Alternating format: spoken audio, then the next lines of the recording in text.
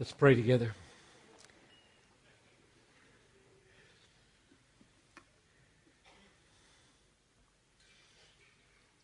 Father, before we're done with this life, I don't doubt that a good number of the folks in this room will wear chains. And so I pray that you would sober us now and draw us close to you. I pray that the water and the cookies and the chips wouldn't be delusional. I pray that that little foretaste of heaven would make us willing to live on the earth without, like Paul did. What a testimony Philippians 1 is. What a spectacular testimony. You taught him a contentment in prison and out of prison that I have just tasted. We here want more of it. We want to know how to be the kind of people that in the worst possible job or the worst possible joblessness, you are plenty. You are sufficient. And that our joy is not contingent upon our circumstance. So come, get at us, get through us, get down deep into us, I pray, and teach us these things. Make us experience yourself in this way, I pray in Jesus' name. Amen. Cannot overstate the preciousness of memorizing Scripture. So if you get anything from these two recitations, get an incentive. I'm going to do that. I'm going to learn a whole chapter. If you want to learn a book, learn Philippians. So most of you think it's totally impossible. It's not impossible. Here's how you do it. Every day, read a verse 10 times, close your eyes, and say it 10 times and stop. The next day, recite that verse and read the next verse 10 times, and close your eyes and say it 10 times, and you're done. Next day, recite those two verses and go to the next one and read it 10 times and say it 10 times with your eyes closed. And you can memorize an entire book that way. It'll take you a couple of months to do that for Philippians, and your life will never be the same again. I took a walk this morning, and there's a connection between, it was called a bush walk by the guy who took me. Bush is an adjective in my vocabulary that means bad, but this was really good. So there's a connection between what I saw this morning. We drove as far as we could go along that little strip of road that rides along the rim, and then we walked for another half hour, and then we walked through bushes, and then we got out on a rock where you made my knees wobble. And the connection is this. Last night's talk made the point that God's aim in all that He has ever done and will ever do is to lift up, to make plain, to display, to vindicate, to honor His worth, His glory, His beauty, His excellence. The universe is about God. The heavens and those blue mountains out there are declaring the glory of God. This is about God. Now that was the point last night, and I went further and using C.S. Lewis said that His summons to us to praise Him for that, for Himself, is not egomania, it is love. He's the one being in the universe for whom self-exaltation is the highest virtue and the most loving act. Because what satisfies the human soul, what you were made for, is not mountains and not chips and cookies and not fellowship. Ultimately, you were made to see and savor God. All those other things are good. Food is good. Mountains are good. Fellowship is good. But all of them are like springboards to the ultimate reality that satisfies, and that is God. And so for God to lift up that reality for you to see and then summon you to complete, not just express, but complete your joy by praising Him is what love is. Christians have to work hard, I think, in this world to define love in a way that is biblical, and the world doesn't get it at first. So here's the connection with the walk this morning. When I say the world doesn't get it at first, there are things written on the hearts of the people you work with who are not Christian,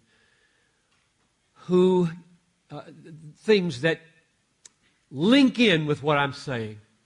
This may feel, God's God-centeredness may feel so high and so distant and so lofty from where they live their lives that you may say, there's just no way I could make a connection between what he said up in Katoomba and what these people live for on the weekend. There's just, I can't build that bridge.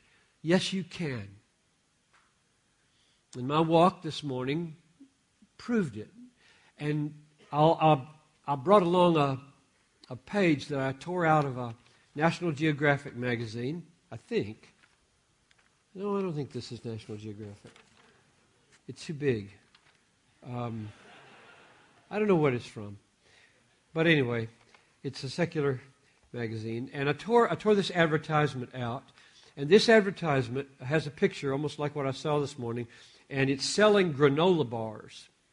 So, Nature Valley Trail Mix Fruit and Nut granola bars.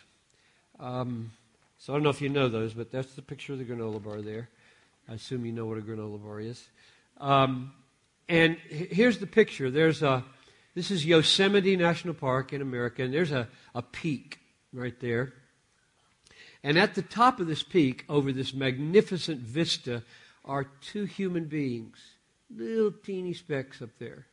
And one of them has his arms out like this, so I did that out on the rock this morning. And he has ropes hanging there, so you know they climb this thing, which looks impossible to climb. And they're standing there, and they look like they're standing, and if a little wind come along, they're dead. I mean, they're going to get blown off. It's just, it makes my knees watery just to look at it.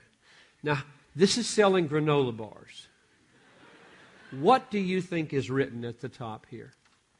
So we shot a little video out there to capture this, and we're trying to make it work. So you can see it online, maybe. But anyway, here's what's written here. And this is the bridge to your unbelieving friends from this talk and this event to them.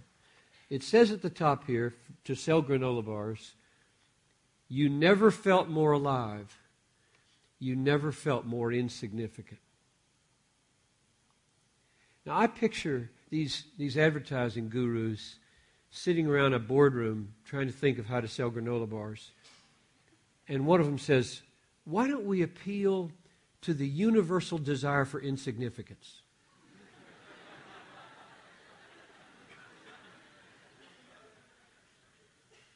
I mean, they must have said something like that. This is really strange. As soon as I saw it, I said, this is gold. I mean, this is just gold for sermons. I assume it's gold for granola bars because they're smart. These are not stupid people. So they're appealing to something. What is this? What is going on here? This is a secular magazine trying to sell granola bars, and they say, with a mountain and a vast terrain, a beautiful lake down here, and a fragile human being, you never felt more alive. You never felt more insignificant. And my point is, that's written on your friends' hearts. What is that saying? That is saying, whatever their language they use, is there are moments in life out in the Blue Mountains or on the edge of the Grand Canyon or looking out of an airplane window during a lightning storm when you feel unbelievably small, fragile, temporary, and gloriously alive. Written on your heart is the truth. You're made for God. You are made not to be big, but to see big. You're made to be a little, infinitely happy worshiper. You're not made to be God. God is God. And we know it. They know it. Why do they go to the movies they do go to? Why do they buy the big, glossy books with rivers and mountains and animals that are... They never get to go there, so the best they can do is put them on their little table in their apartment and look at these mountains. What is that?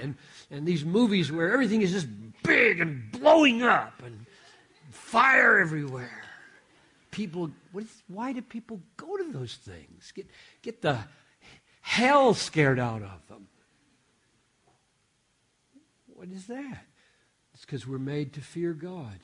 It's just...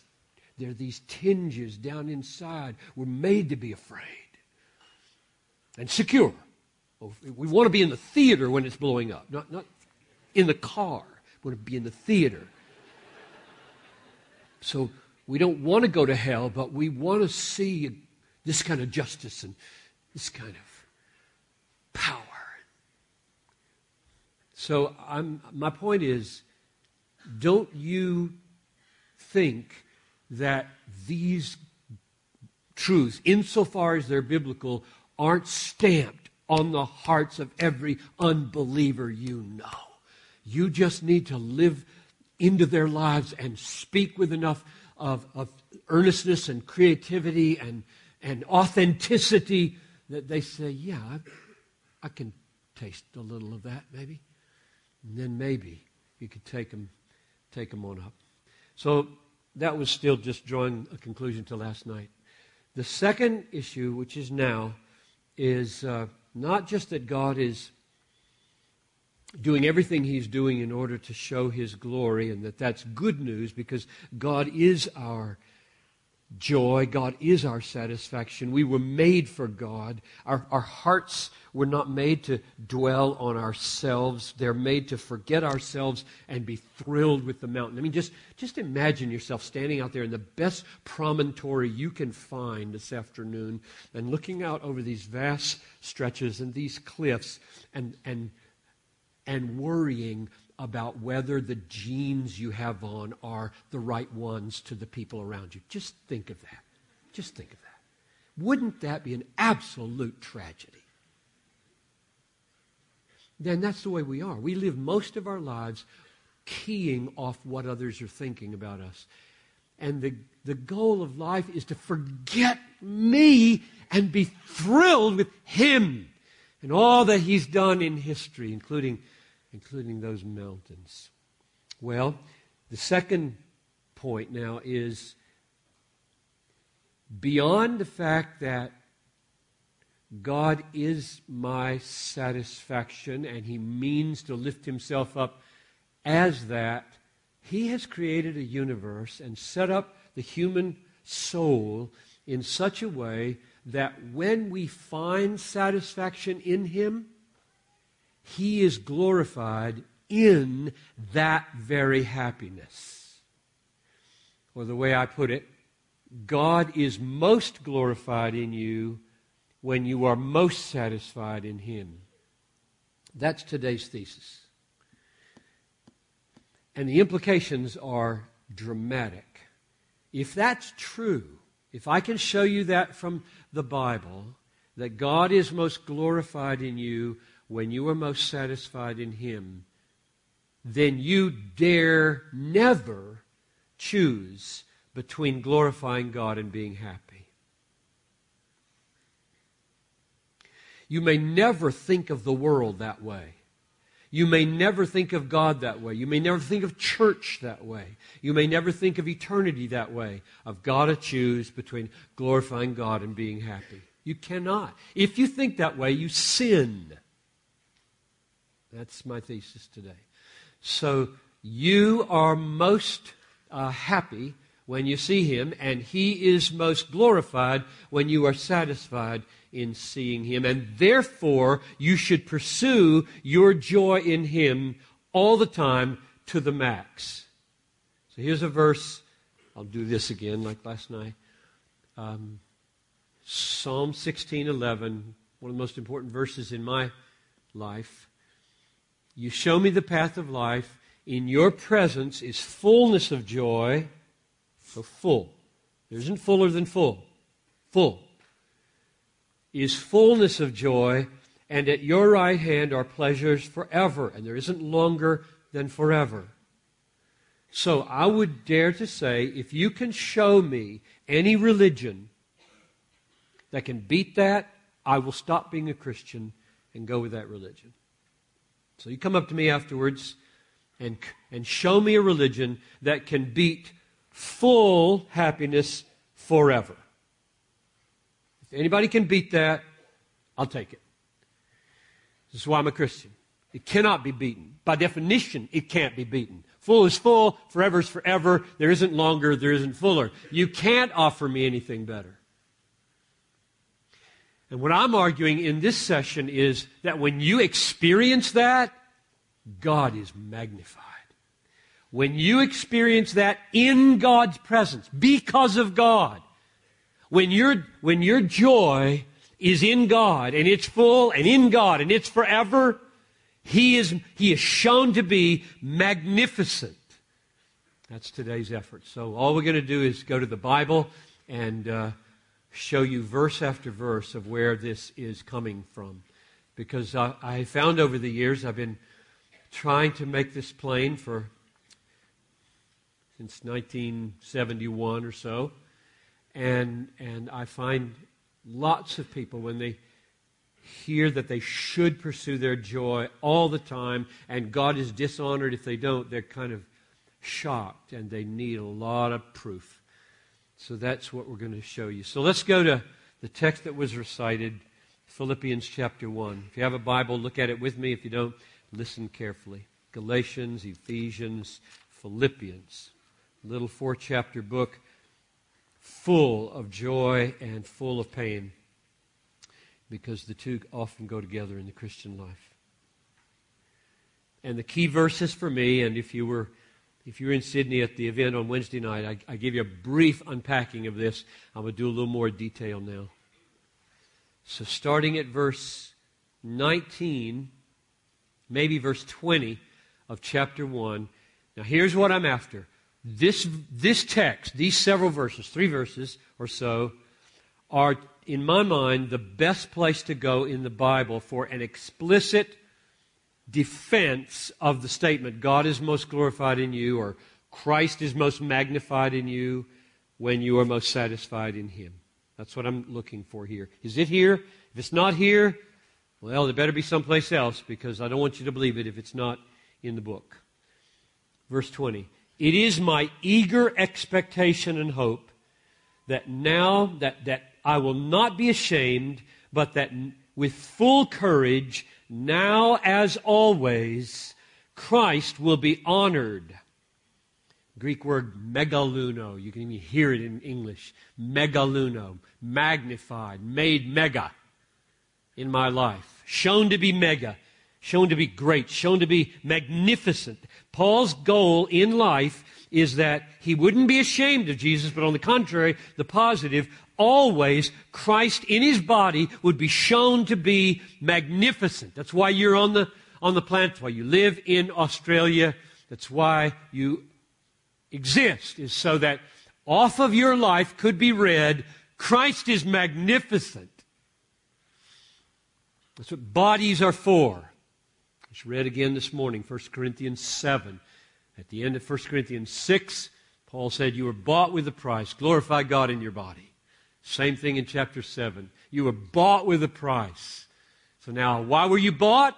To make Christ look great with your hands, your tongue, your eyes, your arms, your legs. Everything you have as a body is designed to make Christ look great. So he says, I want Christ to be honored or magnified in my body, whether by life or by death. Now notice the two halves, the one pair, life and death, because he's going to pick it up in verse 21. I want make him look good in my life, and I want to make him look good in my death. For, verse 21, for to me to live, that corresponds with life in verse 20, is Christ, and to die, that corresponds with death in verse 20, is gain. So what he's doing in connecting verse 20 and 21 with this little word for, which can be support, ground, explanation, is showing how Christ is made magnificent in life and in death.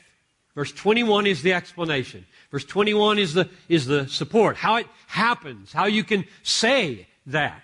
And that's what I hope you would want to know right now, because you want your life to make Christ look great, and you want your death to make Christ look great. So let's just take the death half.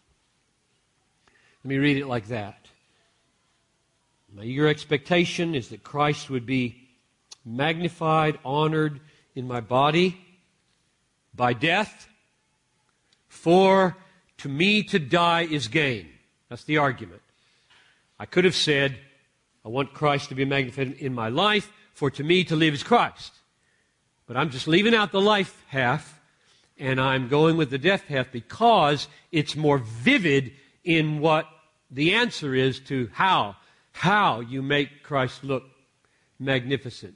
I want Christ to be shown to be magnificent in my body by death, for, here's how it works, to me to live, to die is gain.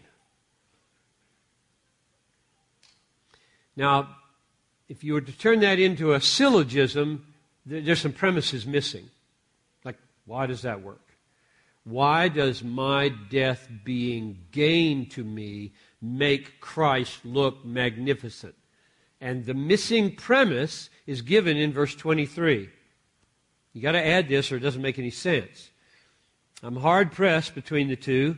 My desire is to depart and be with Christ, die, that is, die and be with Christ, for that is far better.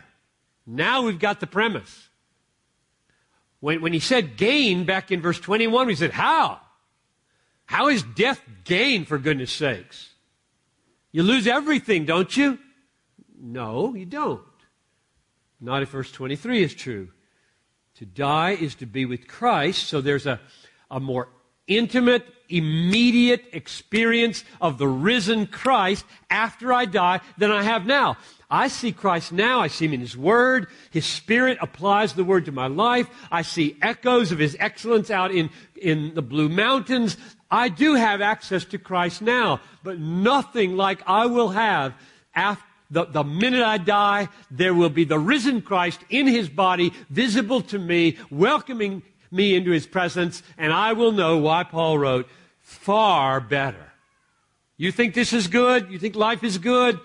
It's not good compared to what's coming.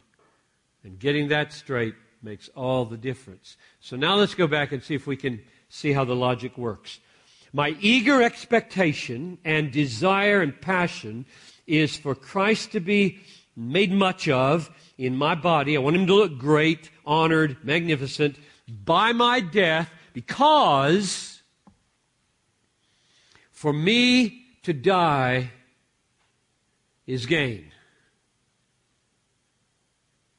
Because for me to die is to have more of Christ. Now, I assume that the word gain is a positive thing. When I gain joy, I gain satisfaction, I gain peace, I gain contentment. Gain is not negative, it's positive. And I gain all that because I gain Christ. He is that satisfaction. He is that joy. He is that peace. I gain more of Him. So here you are, you're a young woman in our church right now who's in her mid-20s, and we don't know if the bone marrow transplant is going to take. She's in her day 70-something right now. Got to have 100 days with no graft rejection, and we're praying earnestly for her life. Suppose it doesn't take. And the doctor said, we did our best. How long have I got? 6 months?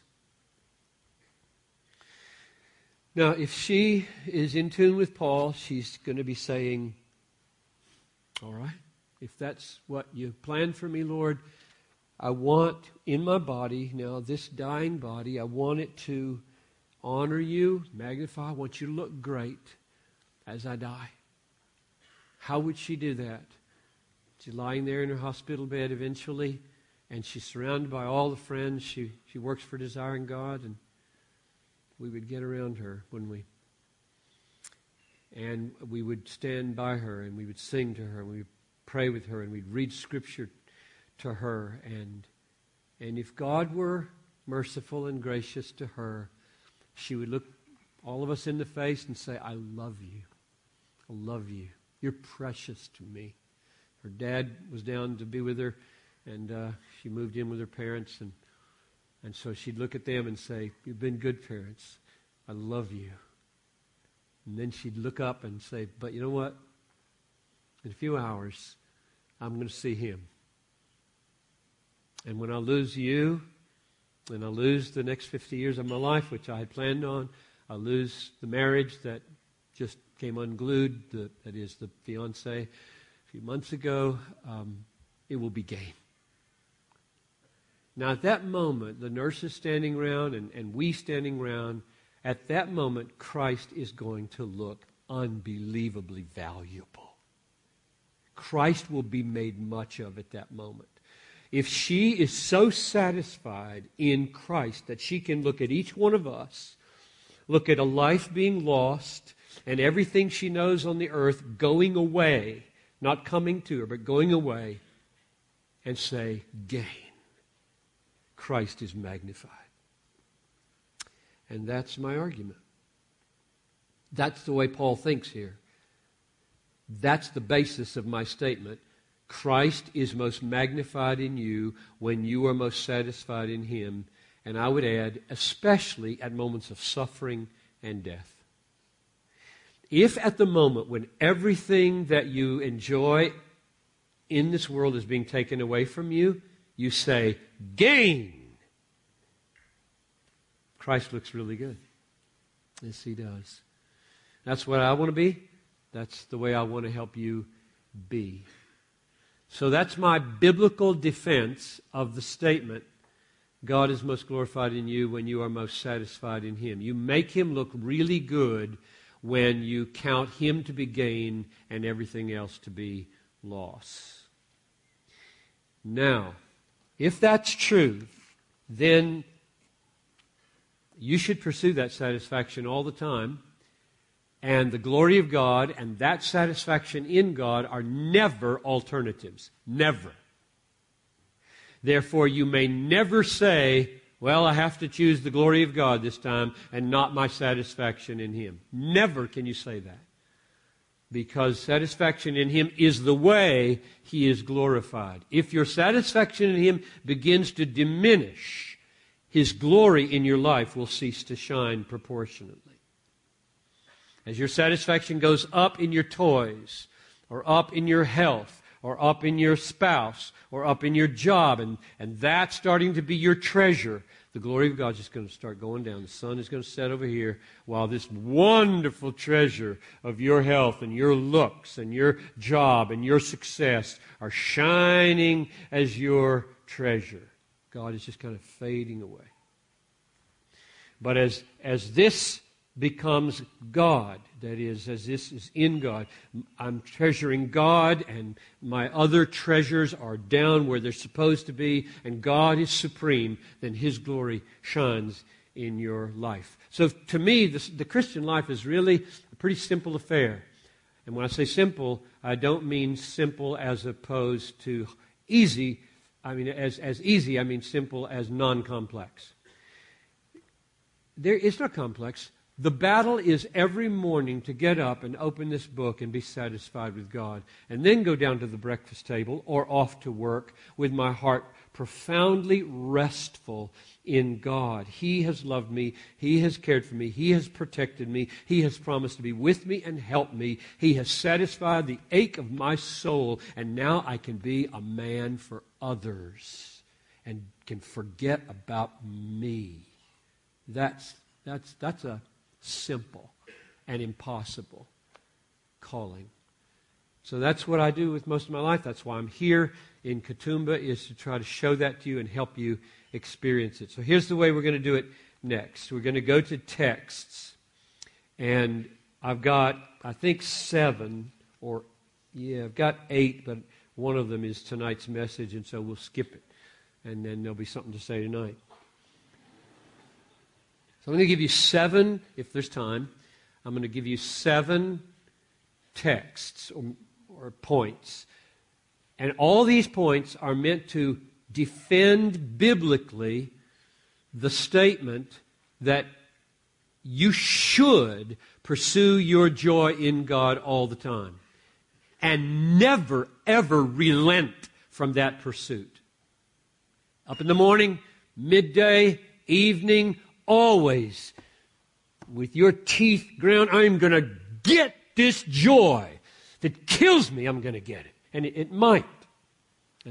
That's what a lot of martyrs have chosen, is the pursuit of maximum joy in God has led to circumstances that cost them their lives. So here we go. These are my 7 arguments. Number 1, you are commanded by the Bible, by God, through the Bible, to rejoice in Him, to delight in Him. So Philippians 4:4, rejoice in the Lord. And again I say, he had a chain around his leg when he said this, rejoice in the Lord. And again I say, rejoice. So in the Lord we are to rejoice. This is a command. This is not a suggestion. Or Psalm 100, serve the Lord with gladness. Don't serve Him any other way. Serve Him with gladness. Don't think that your gladness in service is optional. Don't think that it's negligible. Don't think it's icing on the cake. It's the cake. If you leave it out, what you have is legalism. Gutting it out. Doing my Christian duty. For what? I don't know, but you're supposed to do it. And I do what I'm supposed to do because I'm a good, solid Christian.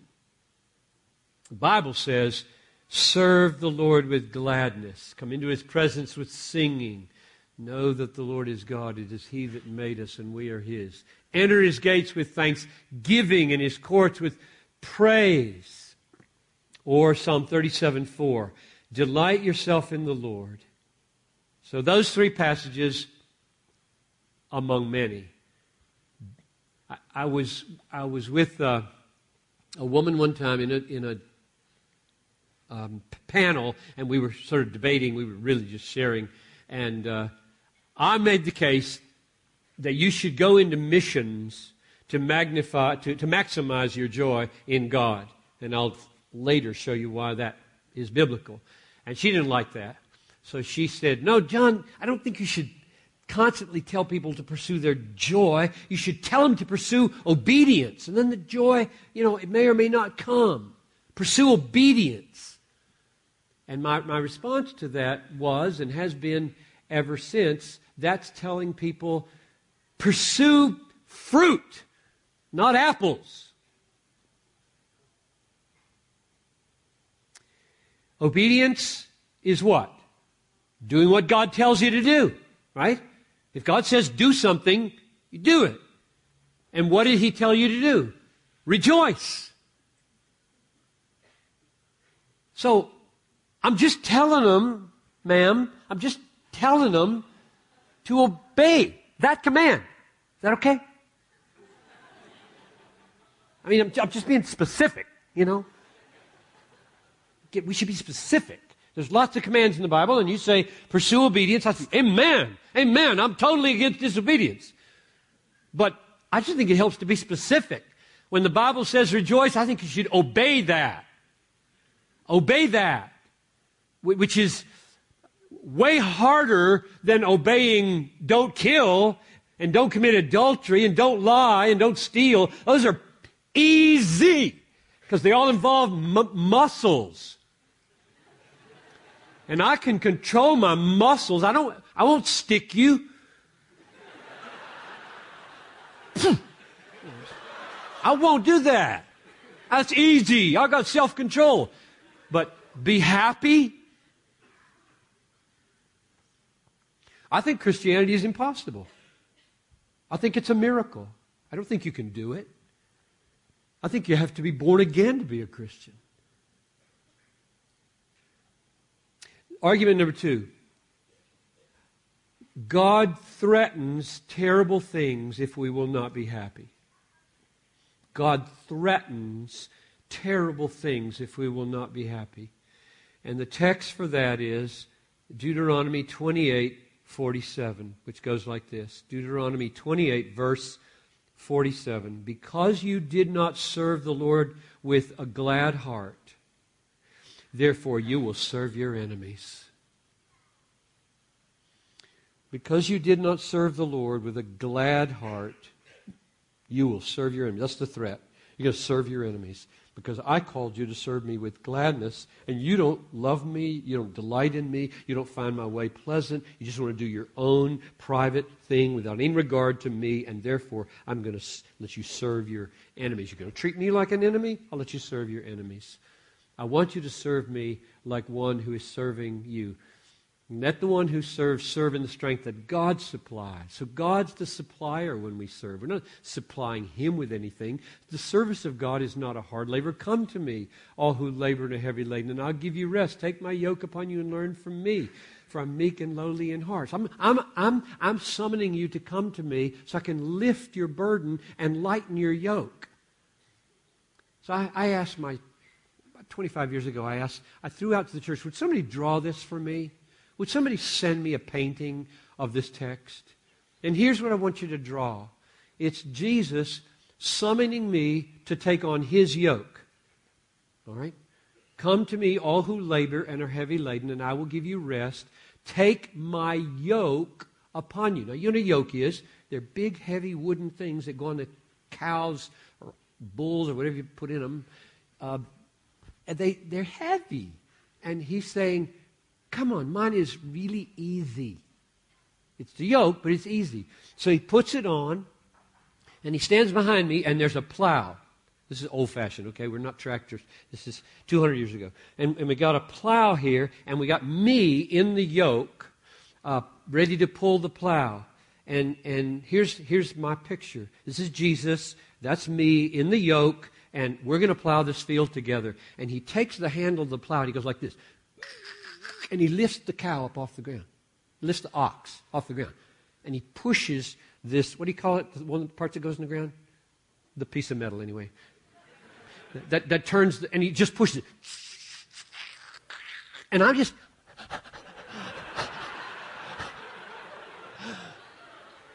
Would somebody draw that for me? I thought... It's not quite like that. I mean, we do have our feet on the ground, and we should make efforts. But somehow or other, He says, my yoke is easy, my burden is light. And I want you to put it on, and we're going to work together to get at whatever. But these folks, you did not serve the Lord with a glad heart, so you're going to serve your enemies. They served like, oh, these commandments are just so heavy. And to serve God and to know God and to worship God is just so weighty and heavy and boring. And God says, if that's the way you feel, you can just go serve the Babylonians.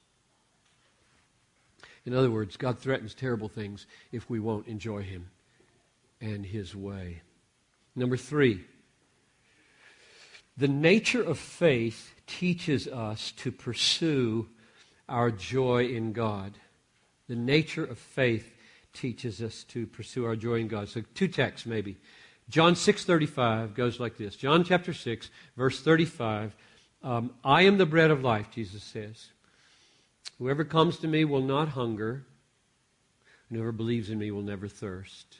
Now notice, the first line, whoever comes to me will not hunger. That word come is a motion, a geographic motion, like I'm here and you're there and I come to you. And if you come, you won't hunger anymore because I'm bread. I am the bread of life. So you come to me.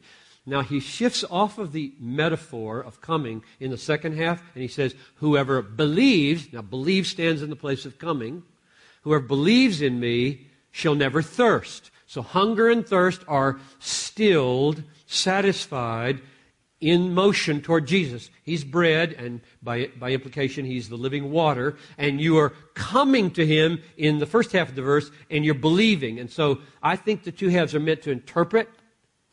So here's my definition of faith on the basis of John 6:35. Believing in Jesus is a spiritual, not a geographic or physical, a spiritual coming to Him to have my soul satisfied in Him. That's what faith is in the Gospel of John. My definition of faith, saving faith, not some kind of extra second faith, but the basic faith that brings us into union with Jesus is being satisfied with all that God is for us in Jesus. So I'm coming to you, Jesus. Why? Because you are the place where everything that I've ever wanted is. You are it. God in you are it. That's what I was made for. Faith comes for that. Or go back to the beginning of John.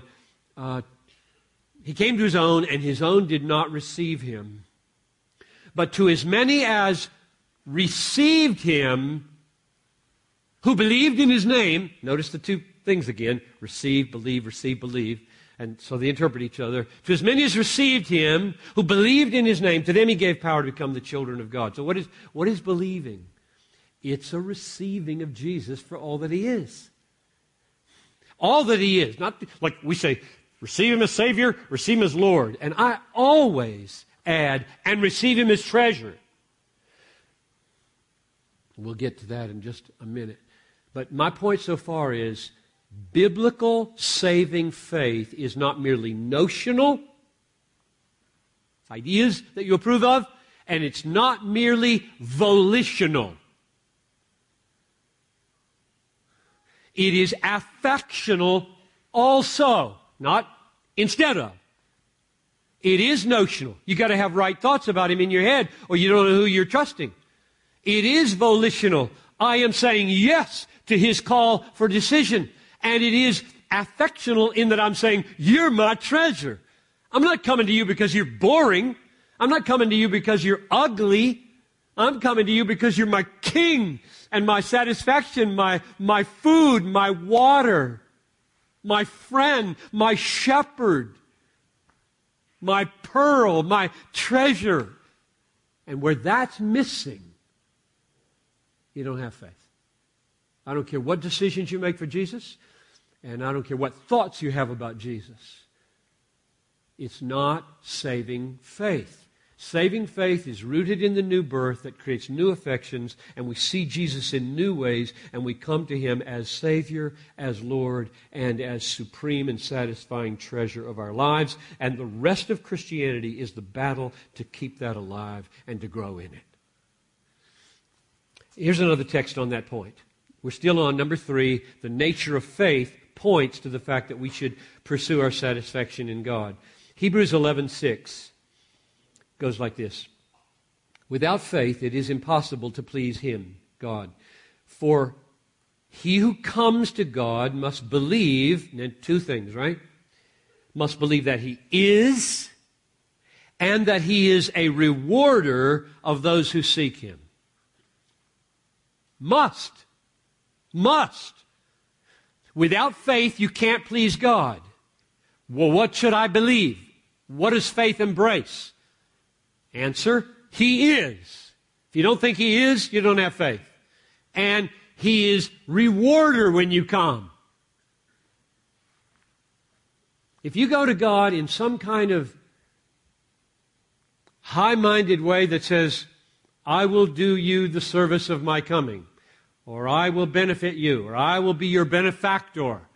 That's blasphemy. You come to get because you're bankrupt. You're desperate. You're hungry. You're thirsty. You're not wise. You're foolish. You need a God. You need help. And He's everything you need. And you come to Him for the reward. And the reward is not the prosperity gospel. I abominate the prosperity gospel. I'll say more about that this evening probably. The reward is Christ. The reward is God Himself. Come to me, all you who... Ho, this is Isaiah. Ho, everyone who thirsts. Come to the waters. You who have no money, come, buy and eat. Come, buy wine and milk without money and without price. Why do you spend your money for that which is not bread, and labor for that which does not satisfy? Come to me, not stuff. And so, faith is a coming to God for the satisfaction that He offers because He is everything. God is for us in Jesus all we need. So be careful about treating faith as just some simple little decision that leaves you just the same you were. You aren't the same. You have been awakened and born of God when you have faith in Jesus. Number 4. Argument number 4. So first one, we're commanded to pursue satisfaction. Second, God threatens terrible things if we don't pursue and get that satisfaction. 3, the nature of faith tells us to pursue our satisfaction in God. And number 4, the nature of evil tells us to pursue our satisfaction in God. And the text that is most helpful for me is Jeremiah chapter 2, verse 12 and 13. Jeremiah 2:12. Be appalled, O heavens, be shocked, be utterly desolate, for my people have committed 2 great evils.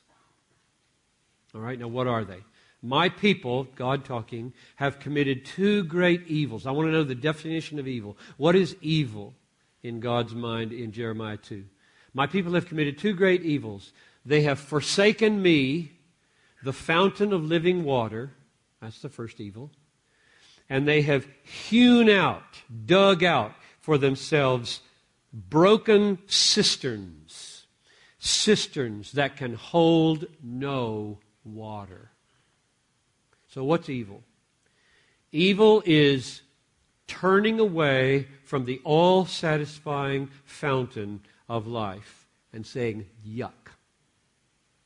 And turning to the desert of the world, whatever, and digging and clawing and sucking on rocks, trying to find that.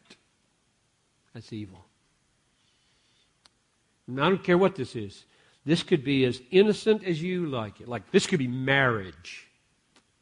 This could be children. This could be preaching.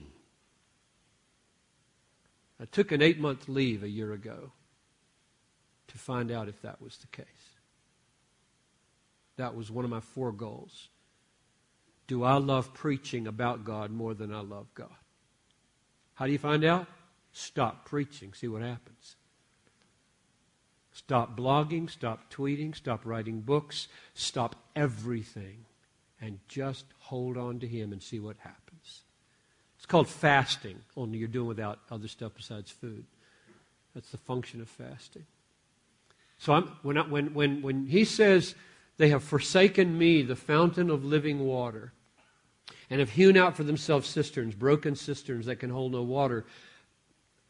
Sin is not that there are a particular cluster of things you shouldn't do that with. You shouldn't do it with anything. The way life should work is, I'm right here, and you are my water and my satisfaction. I'm lying down by this spring, and I'm drinking and drinking and drinking until I'm satisfied. I'm saying, that's called worship. And then I'm turning toward this needy world, and I'm walking into it, not to suck on it, but to tell them, there's a fountain. Stop sucking on the rocks. There's a fountain. That's your job. Every day is to so live as a satisfied, restful person in Jesus that they look at you and you say, you're not sucking on the same things we are. You know, what's the deal here? The nature of evil. I love that definition of evil. Evil is the abandonment of your joy in God and the attempt to find it elsewhere. That's evil. That's the definition of sin, I think, from Romans 3:23. All people have sinned and fall short of or lack the glory of God. So there it is. The glory of God as a fountain of living water ready to satisfy your soul, and you exchange it for that. And I don't care what that is. I don't care if it's preaching, ministry, serving the poor, or whatever. It's wicked. It's evil if it's not flowing from a satisfaction in that fountain. Remember what Romans 14:23 says? Whatever is not from faith is sin. So building hospitals would be sin. Going as a missionary would be sin. Marrying would be sin. Raising children would be sin. Serving the poor would be sin if it isn't flowing from faith. That is, being satisfied with all that God is. God is about glorifying God. He's not just about do-goodism. The world is just fine at do-goodism. We don't need to improve upon the world's do-goodism. We need to display the all-satisfying excellence and worth of God. That's number 4. Number 5. The nature of conversion shows us that we should pursue our pleasure in God. The nature of conversion. What happened to you when you got converted? Well, here's a little one-verse parable that describes what happened to you. And don't panic if you didn't know this, because you don't know half of what happened to you when you got converted. That's why you need to read your Bible. Because God is so merciful to save sinners who know a teeny-weeny fraction of the Bible, right? If you had to know the whole Bible to be saved, nobody ever gets saved. So you got converted when you were little, or when you were 19 or 25 or whatever, and you knew this much or this much or this much, and of course there's infinite to know. And so if I tell you something that you hadn't thought of as the meaning of your conversion, don't panic. It's just add it to the repertoire of your understanding of what happened to you. I'm always learning from the Bible what happened to me. What happened to me yesterday, I learned from the Bible. What will happen to me tomorrow, I learned from the Bible. I'm interpreting my life constantly from what God tells me life is like and what the human soul is. I don't know my soul. Nobody knows himself. The human heart is corrupt and desperately wicked. Who can know it? God. And so he tells us all about ourselves and what happened to us when we got born, when we got saved, and when we got sanctified. Is that what happened to me? And it's so great to learn what happened to you, because then you can worship him and glorify him and thank him and understand yourself so much better. So here's how you got saved. This is Matthew 13:44. Matthew 13, verse 44.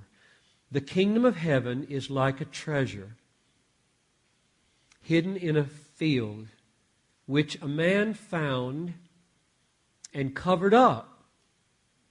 Then, in his joy, he goes and sells all that he has and buys that field. End of story.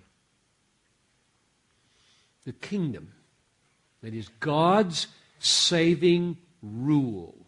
Kingdom is not a place in the New Testament. It's mainly a realm a reign of power and mercy and grace and salvation. So the kingdom, when it comes into a person's life or into a church, in a community, this is the way it looks. It's like a man who is walking through a field. He stubs his toe on something. He looks down, moves the dirt away. It's a chest. He's surprised. He kneels down, digs around, lifts the chest full of gold. Must be worth $1 million, $3 million, $10 million, whatever. It's full of treasure. And he closes it down and covers it over. And I don't know the culture except to read it from this verse. Evidently the culture is, if you own the field, you own what's in it. So he went away, and he didn't have enough money to buy the field.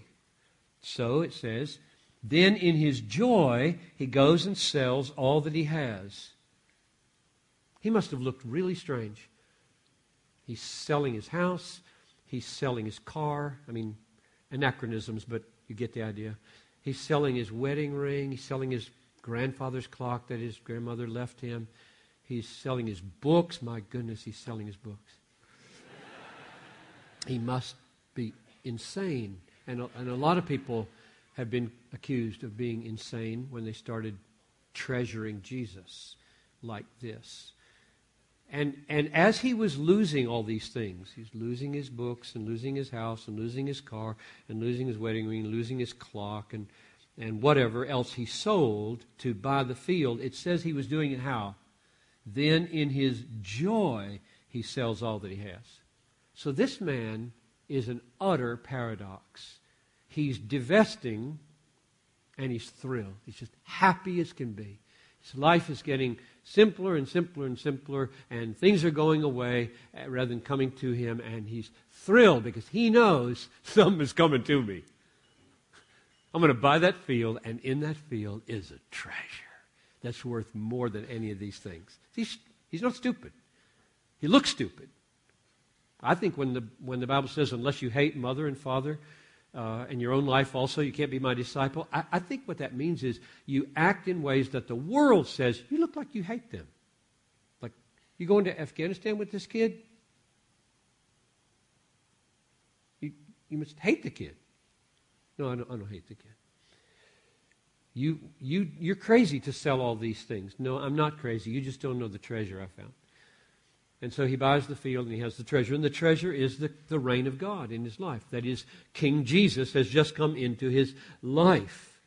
That's what it means to be converted. To be converted is to stumble upon, by grace, the Holy Spirit opens your eyes. You see Christ no longer as boring or mythological, and he is self-evidently true. You embrace him, you trust him. All that he says about his word, you now embrace, and he's yours.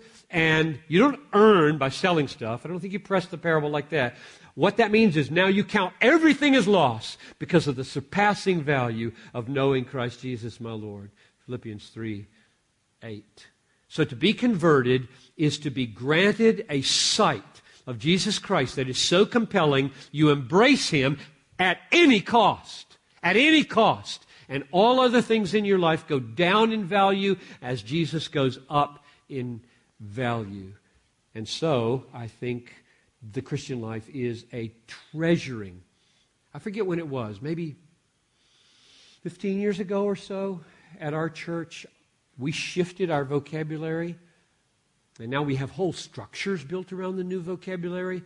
I began to pour into my people's vocabulary the treasuring language. I used to use the delight, satisfaction, joy, happiness, pleasure, all those kinds of words. And now I've been pouring in the treasuring language of, do we treasure Jesus? I'm so glad that in English, treasure is a verb and a noun. That is unbelievably helpful. To say, we have in Jesus a supremely valuable treasure, and then to be able to say, do you treasure him that way? And to summon us. So we have Treasuring Christ Together is kind of a ministry of our church, and we have Treasuring Christ Together church planting network, and one of the church plants in Charlotte, North Carolina is called Treasuring Christ Together Church, and I feel really good about that language right out of this parable and lots of other places has been woven into the fabric of our church, because I really think that until Christians get the treasuring dimension of faith and a walk with Jesus, life is pretty legal, pretty burdensome.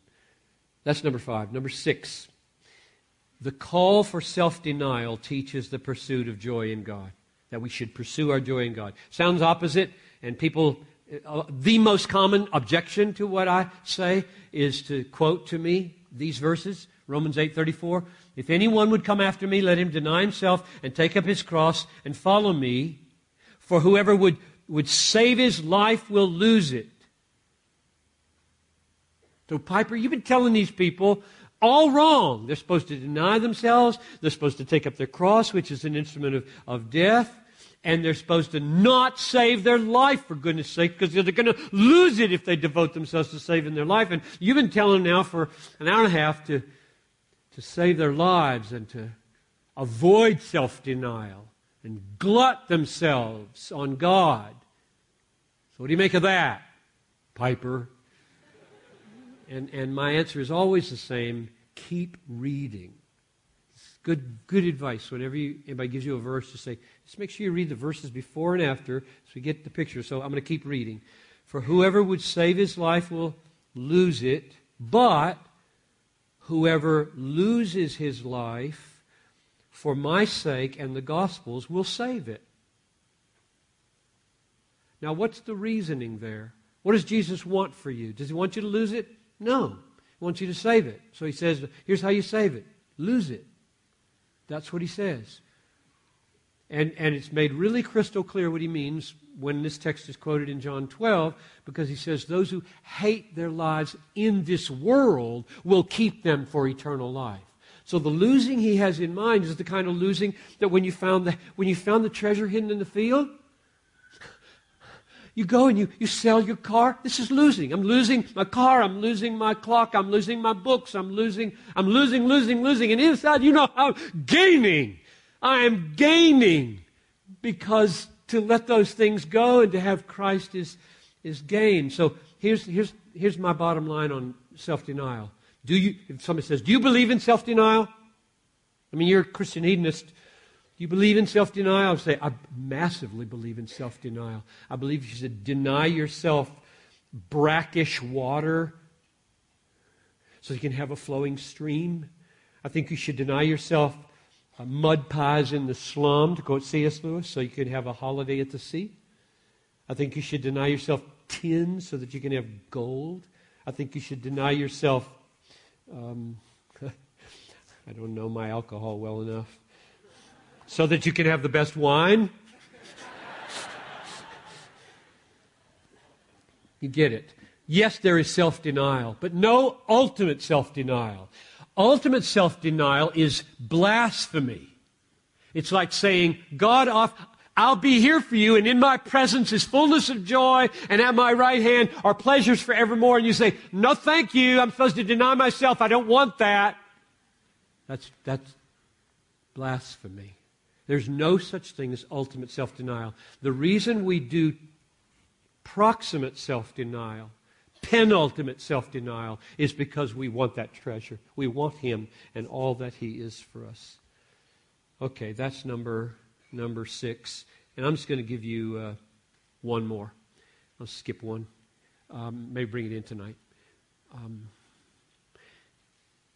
And maybe I can do it best with a story. And I'll tell you the story because a guy came up to me. I did this last weekend. I did the Engage last weekend. And a guy came up afterwards while I was walking down there, and he said, that story made all the lights go on. So I said, okay, it works in Australia too. So, because I've made the story up, and I made it up in America for American audiences. Here's the point I'm illustrating. Number 8 or 7. Number 7 is the reason you should pursue your joy in God is because it really makes God look good. It's all about His glory. It's where we started with Philippians 1:21, and now I'm ending in the same place. Only I'm not going to give you a text. I'm going to give you a story this time because I've already given you the text, Philippians 1:21. My point is, God is most glorified in you when you are most satisfied in Him. And here's the story. My wife and I did act this out in Cambridge, England, with my I think at the time, how old was she? She's 15 now, so she would have been 11 probably at that time. And I said, now, Talitha, you hide over there with the iPhone and the or maybe iPhones didn't exist that long. I don't remember. Anyway, she had a little video thing taking it, and I acted this out with Noel because I had the flowers behind my back. Okay. So we've been married 42 years. So it'll be 43 years in December. And suppose I come home on December 21. It'd be bitter cold, obviously, in Minnesota. And I've got behind my back somehow or other, let's say, 43 daisies. Now, daisies, you just have to know Noel and me to know daisies. Daisies were our flower when we fell in love. They stayed our flower for years and years. I had to get rich and old to buy her roses. But suppose, for memory's sake, I've got this big bouquet of daisies behind my back. And I ring the doorbell, which, of course, I never do. It's my house. And she comes to the door, looks kind of puzzled, and I pull them out and I say, "Happy anniversary, Noelle." And she says, "Oh, Johnny, they're beautiful. Why did you?" And I say, "It's my duty." Yep, there it goes. I've read the book. This is what husbands do on their anniversary. Now you're laughing, and I've told that story in Russia, Bonn, Germany, South Africa, Santo Domingo, now Australia, and every time people laugh at duty. Why are you laughing at duty? Why are you laughing? I mean, you should. It's a sign of heart health that you laughed. I would be worried about you or me or whatever happened. But if you're laughing at duty, I want to know why. This is very profound. And I'm going to quit in just 2 minutes. This is very profound why you're laughing at duty. When I said, "It's my duty," duty is a noble thing. People have died for duty. People have won wars doing their duty. Duty's not a bad word. And yet you laughed. And you should have, because it was just the wrong thing to say at that moment. And here's why. I'm going to replay the video. I'm going to say the right thing, okay? Ding dong. She comes to the door. "Happy anniversary, Noelle." "Oh, Johnny, they're beautiful. Why did you?"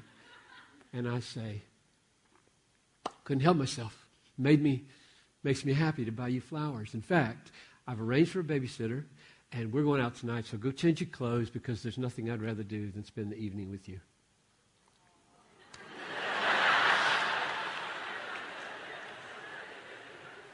Now, not in 1,000 years would my wife ever say, "Nothing you'd rather do. All you ever think about is you. Nothing you'd rather do. You are so selfish. You are so into you.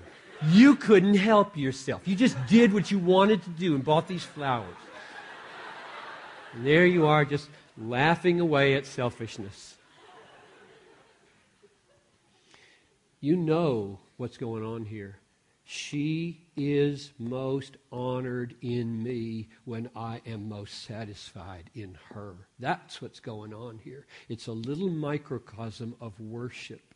That's the way I think about Sunday morning corporate worship. It's the way I think about you in the workplace in daily 9-to-5 worship.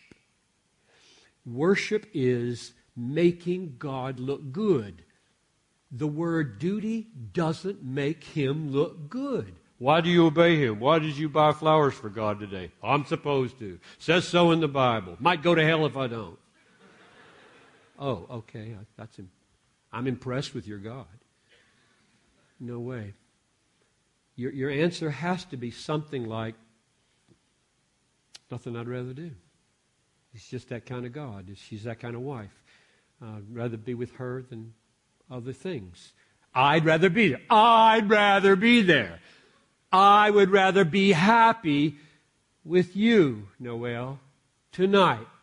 She would take my pursuit of happiness, my pursuit of my happiness in her as a tribute to her. And so will God. So will God. Let's pray. So, Father in heaven, I pray earnestly that this little story and all the texts will make lights go on and hearts open and people get passionate about the pursuit of being satisfied in you. God, help us. We all love our health. We love our family. We love our work. We love our books. We love our cars. And these loves are constantly competing with our affections for you. And we don't want to treat the world as though it's a bad thing. It's not a bad thing. It's just supposed to be a beam leading us up to you out of heaven and into your glory. So I pray that the miracle of transformation as we behold the glory of the Lord would happen, and that we would love you and treasure you, follow you, be satisfied in you. I ask this in Jesus' name. Amen.